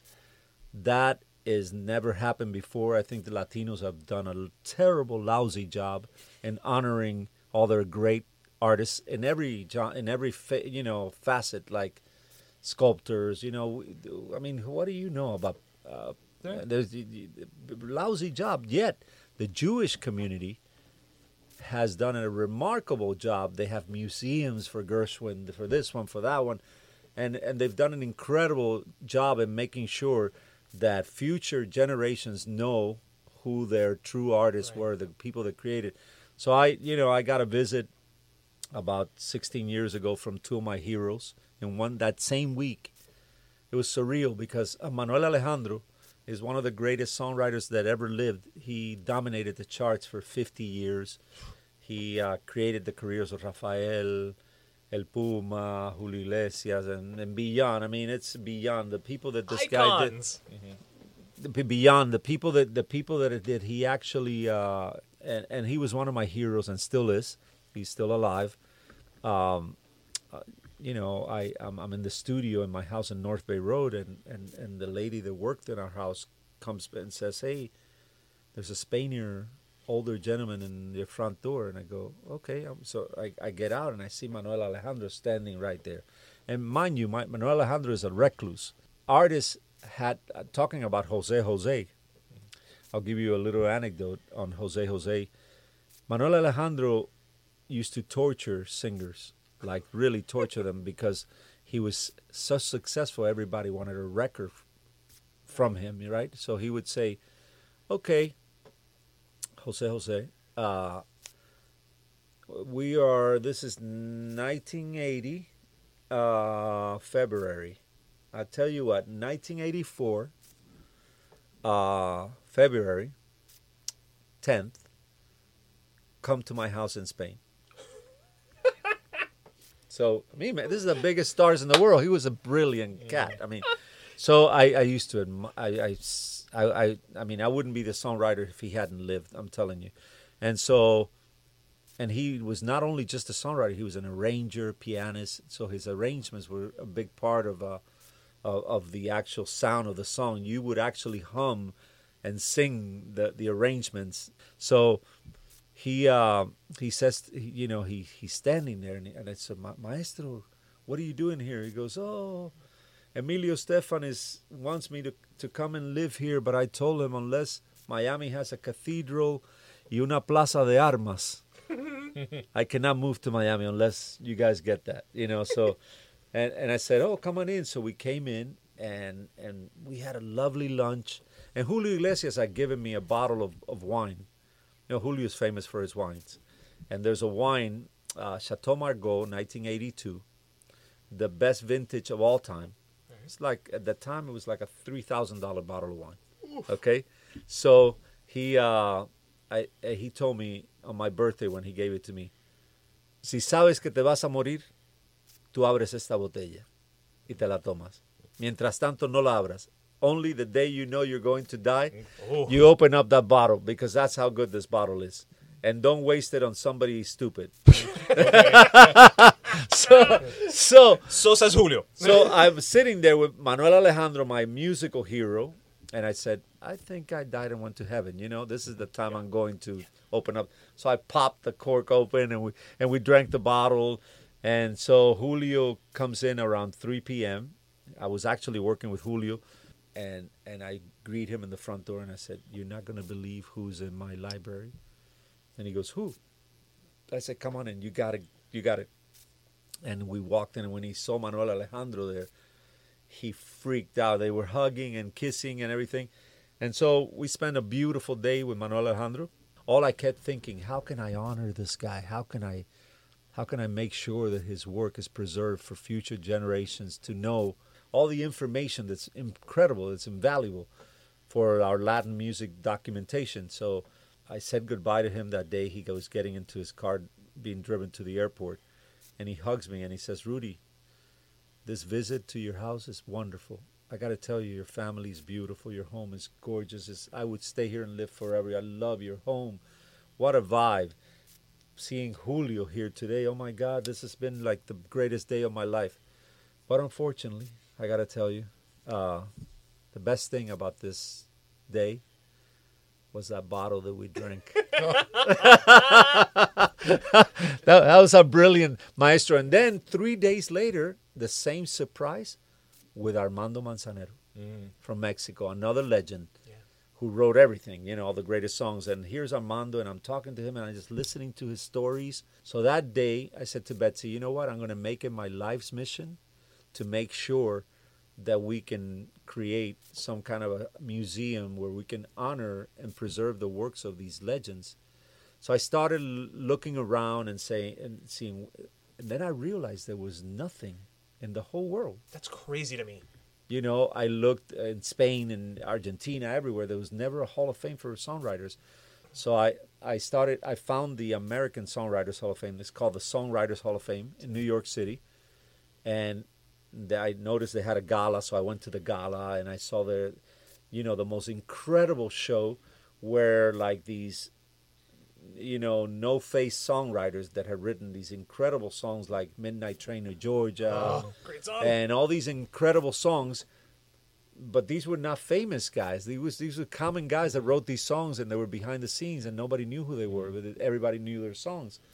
And I was so taken by the performances. Here's like, for example, for this guy that I'm talking about, Midnight Train to Georgia, all of a sudden you see, ladies and gentlemen, and to honor so-and-so tonight, here is Garth Brooks. And Garth Brooks came out and sang a little piece of one of his hits.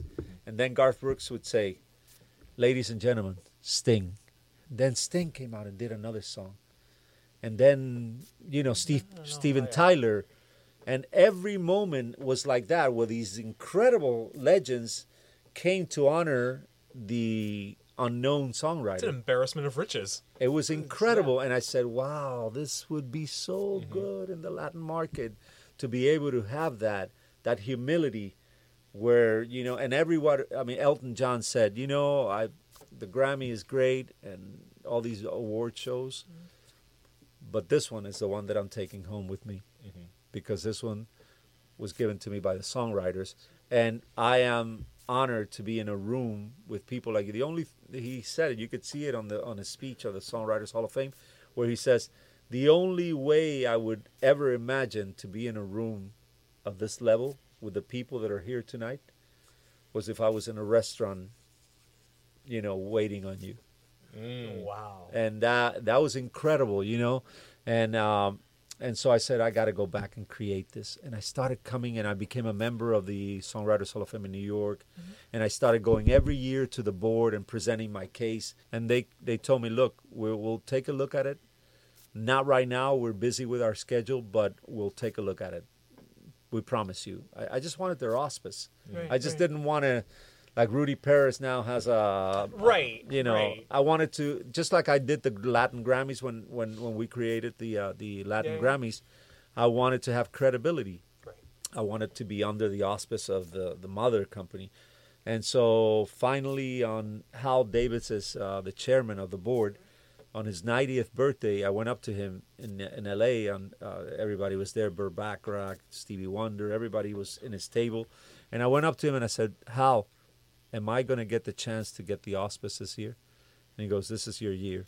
And so I get a phone call from Desmond Child, who, wrote all the biggest songs, from Kiss, I Was Made for Loving You, to Living on a Prayer by Bon Jovi, to Living La Vida Loca. I mean, Desmond has mega hits. He calls me up and says, Rudy, and by the way, Desmond's mom was Cuban, and so he calls me up and he says, Rudy, I got inducted into the American Songwriters Hall of Fame, and I was curious to find out what other Latinos.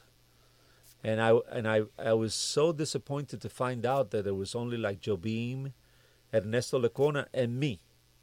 That's it? And all the years that this institution's been around, they've only inducted 3 Latinos with me included.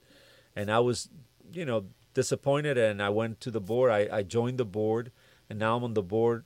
And, and I went and I made my case, and they told me, look, Rudy, Desmond, if you really want to make something of that and change things, why don't you go talk to Rudy, because he's been trying for many years now to put that together too. And so Desmond calls me up and says, hey, Rudy, listen, I just want you to know that I'm willing to join forces with you to help you. Right. I just want one condition. I want to honor my mom. I want to be able to honor my mom. And I had met his mom. She was a poet and songwriter, and she raised Desmond by herself and no dad. And so he had a tremendous love for his mom. And he says to me, I just want to give her what she didn't get in life. She tried until the day she died to play songs, and she was always writing. And I said, okay, so I'm going to be in New York next week. Are you going to be in New York? Yeah, sure. So I went to his apartment in New York. I was walking around the apartment, and I saw this statuette, beautiful statuette of a woman, sitting on the floor with a guitar, and she and I looked at it and I said, Desmond, what is this? And he goes, there was a sculptor in the 60s that actually did this of my mom. That's my mom. And I said, Desmond, you know what? We're going to have it reproduced. We're going to do it in silver, pure sterling silver, and it's going to be the award we're going to give to there our. There we go. Wow. It's right behind you. And she's going to be called La Musa. I'm going to call her La Musa, and it's your mom. And so now she's called Elena Casals La Musa, and immortalized forever. Right. We've inducted some of the most. Well, that's not a tribute. I don't know what. My eyes are welling up. Like we actually have inducted some of the biggest legendary songwriters in the last 7 years, and this year we're about to do it again on October 24th. And Elena Casals sits right in the center of our stage. A gigantic version of this one, and she's Desmond's mommy. Wow, that's beautiful. Wow, that's amazing. Yeah, it's a beautiful thing. There's a whole story we made of La Musa. You have that video, Andrew, the La Musa video, because I want to play it for the guys later. It's a beautiful story, and you don't know how proud I am when these legends go up and pick up the award and say, this is like the culmination of my career. Mm-hmm. This is it. I'm so happy. I finally. Mm-hmm. Did it, and that's a great moment because I have a lot of problems with current, like recent stars that are big. They call me up, hey, when am I going to be inducted, man? I sold out Madison, Square Garden this week, and I'm going, well, the qualifications need you have to be 20 years from your first hit. Yeah. So when your songs are 20 years old. Then the nominating committee will be able to nominate you. We'll talk. We'll talk then. But it's funny because I hear that and time again from musicians that I like as well, that I follow, that are songwriters, that they say that is like the greatest accomplishment is to be acknowledged for their songwriting more than their album sales. And absolutely, all that. Absolutely. And when you have guys like Camilo Sesto, we had him 2 years ago, and he passed away this year. And Camilo, there's nobody more iconic than Camilo and the songs he gave us. But he was such a great singer that a lot of people didn't realize that he had written all those songs himself. Yeah. And so when I called them up and I said, we would love to induct you into the Hall of Fame, and he was like crying for 20 minutes. I just sat there waiting for him to stop crying. And I said, it's okay, Camilo, and he goes, Rudy, it's all I ever wanted. Yeah. More than being a singer, I wanted people to recognize me for the songs I wrote. Because it's a part of you. It's a part of you, and that people only gave him the recognition as a singer and never as a songwriter. And Julio Iglesias, the same thing. Julio got inducted the first year because a lot of people didn't know that Julio wrote all those great songs. All those big songs were written by him. Well, I think actually that's a great way to end it. We can go on for hours.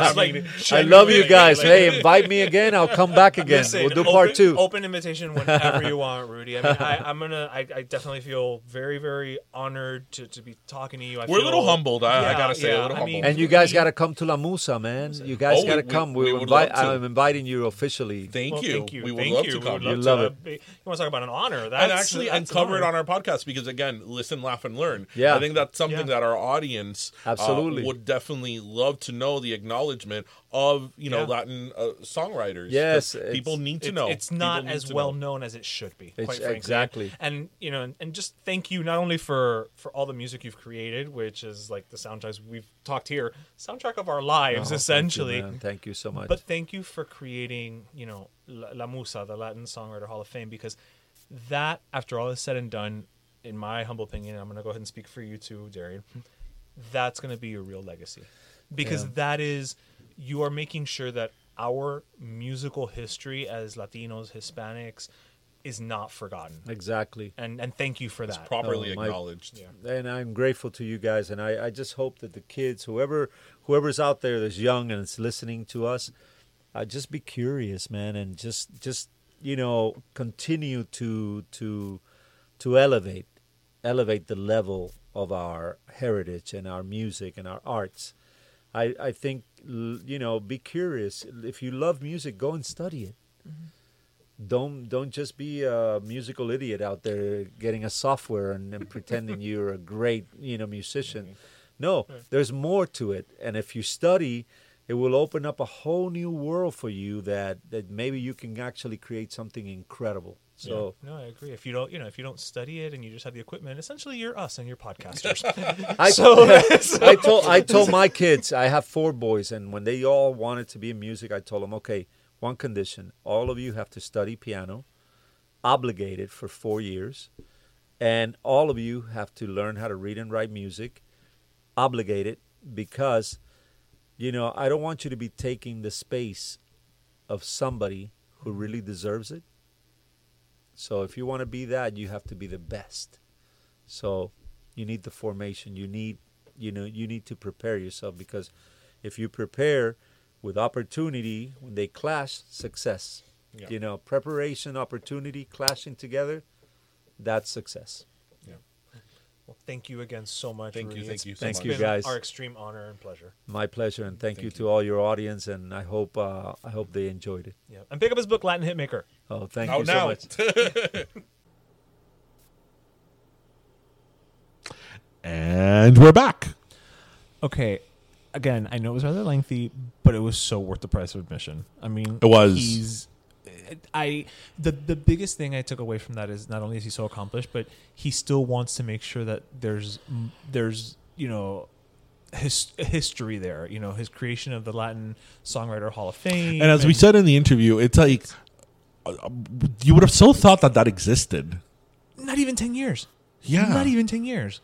And so, I mean, I give him mad kudos for that. Just that alone, I think, is something that makes him definitely worth, being known about, and people should definitely, Well, it's a legacy thing, But it's not just his legacy. You know what I mean? He's ensuring the legacy of an entire genre. Yeah, but when you're somebody like him who... No, but I'm saying... But when you're somebody like him who has a love for the art... Right. You see it more than just your success and what hit records you've produced and who you've worked with. But that goes back to what we're saying. It goes back to the art, right? To the art. He wants the art to be memorialized. No matter who it's from. Yeah. So that was great. So thank you again, Rudy, for inviting us to your home. And Betsy, you were both amazing, and we are very humbled and thankful that you did this for us and you sat down with us. We felt very, very comfortable at your home, and we really appreciate it. So that made me very thirsty. I am so thirsty.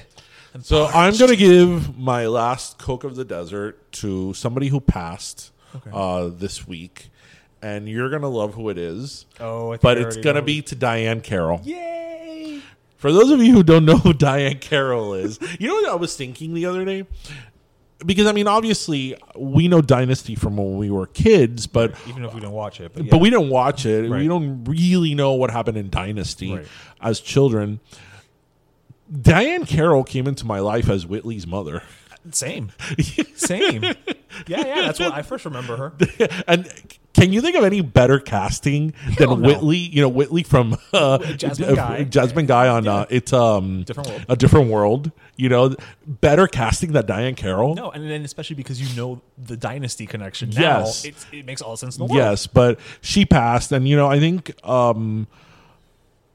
I correct me if I'm wrong, but I feel that Diane Carroll didn't a lot of times get the recognition she did in terms of breaking down walls as a black lady in terms of first this, first that. Well, but I think she got the recognition. She was the first lead female, the first black female to lead her own show. To lead her own show where she was not somebody who worked in a service position. No. But she was the lead. Right. Period. But it was the first of a drama, I think is what it was. But it was the first where the lead, who was a black woman, did not have a job in like as a maid or like something like that. Right. Because she was a nurse. Yeah. Yeah. So because when they talk about like the great actresses that like black actresses that did this and that and that. I mean, maybe I hadn't come across it, but I don't always hear her name, and she really was a pioneer. She broke down a lot of barriers, and she was just such a beautiful woman. And I personally, I love her for, of course, it's burned. The champagne is burned. Her it's kind of like catty, and it's now like it's now of legends, yeah. But it's become kind of like a pop culture moment. A scene in Dynasty when she meets. Was that her first? That wasn't her first scene, but that was when she first sees Alexis. Right. When she first meets the character of Alexis, played by Joan Collins in Dynasty. Remember Dynasty was all about like cattiness and bitchiness and all that. There's just a banter where Alexis was trying to impress her, and she's like, "The champagne is burned." Obviously it was frozen. And I only eat Obstetra beluga in terms of the caviar she eats. What is that you said that she told Aaron Spelling? Yeah. Basically, she got the position, the role of oh my god, I can't Dominique Devereaux. Because I like to think she was friends. She was related to Blanche. Well, yeah. Blanche's father did have that affair with her mammy.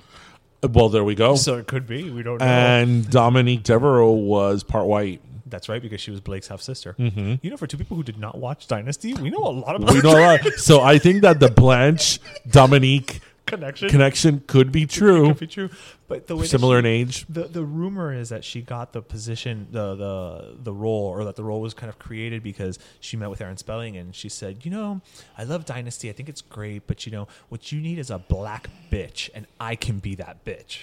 She said something to that effect. I'm not quoting her, and the rest is history. Mm-hmm.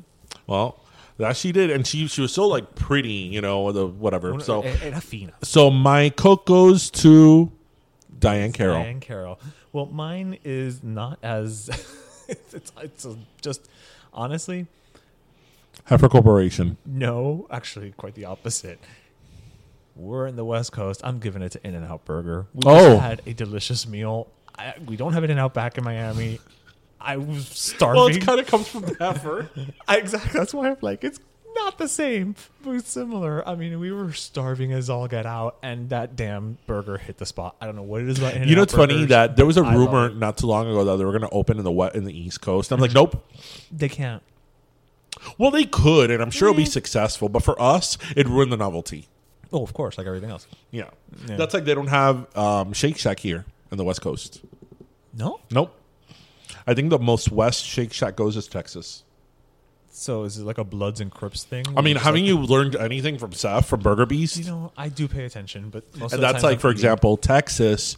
I don't know if it's only Texas, but I know it's like the Texas region. Mm-hmm. They have Whataburger. Whataburger, but Whataburger's owned by somebody. But Whataburgers, they don't have it everywhere else. No, I know, but I'm trying to remember who owns Whataburger because I know it's part of a bigger company, no? I don't know. Oh, whatever. So In-N-Out Burger.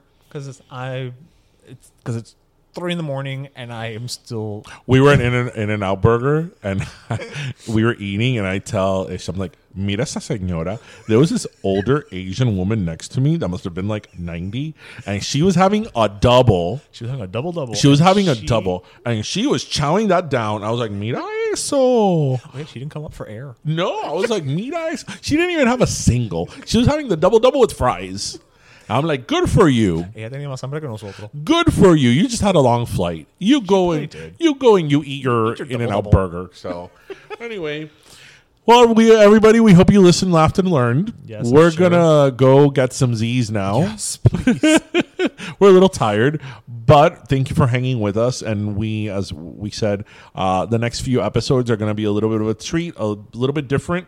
Us in the West Coast. Yeah. So, we hope everybody listened, laughed, and learned. I don't even know if dare already say that. You might have it. I might have. And I hope you grab your pastelito, your croqueta, and your In-N-Out burger, and your jupiña. And thank you for joining us. That was episode 84. Bye, mi gente.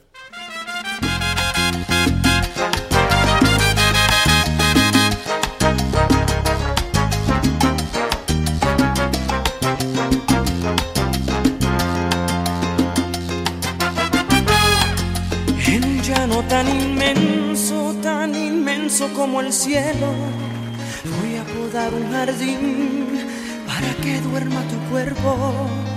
En un mar espeso y ancho, más ancho que el universo, voy a construir un barco para que navegue el sueño. En un universo negro como el ébano más puro. Hey, it's Paige DeSorbo from Giggly Squad. High quality fashion without the price tag. Say hello to Quince.